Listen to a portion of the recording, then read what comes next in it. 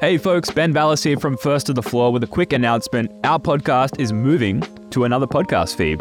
The link for that feed is in the show notes, and if you enjoy the show and or if you just want to support us, please subscribe to that new feed. And if you don't care why this is happening, you can stop listening now. The reason for this is that we're joining the CLNS network, which we're really excited about. I've been a big fan of all of their content and all of their podcasts for ages now, so it's really cool to now be a part of all of that and to have some more exposure on our little operation here.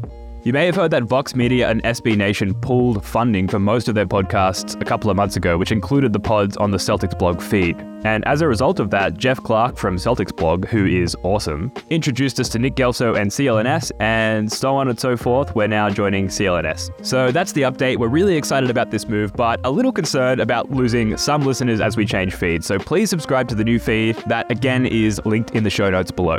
And just finally, huge thanks to Jeff Clark, Bill Sy, and everyone at Celtics blog. This has been a really fun ride for our show, which by the way, just turned 5 years old a few days ago. Everyone at Celtics blog has been really accommodating, really supportive, so huge thanks to everyone there.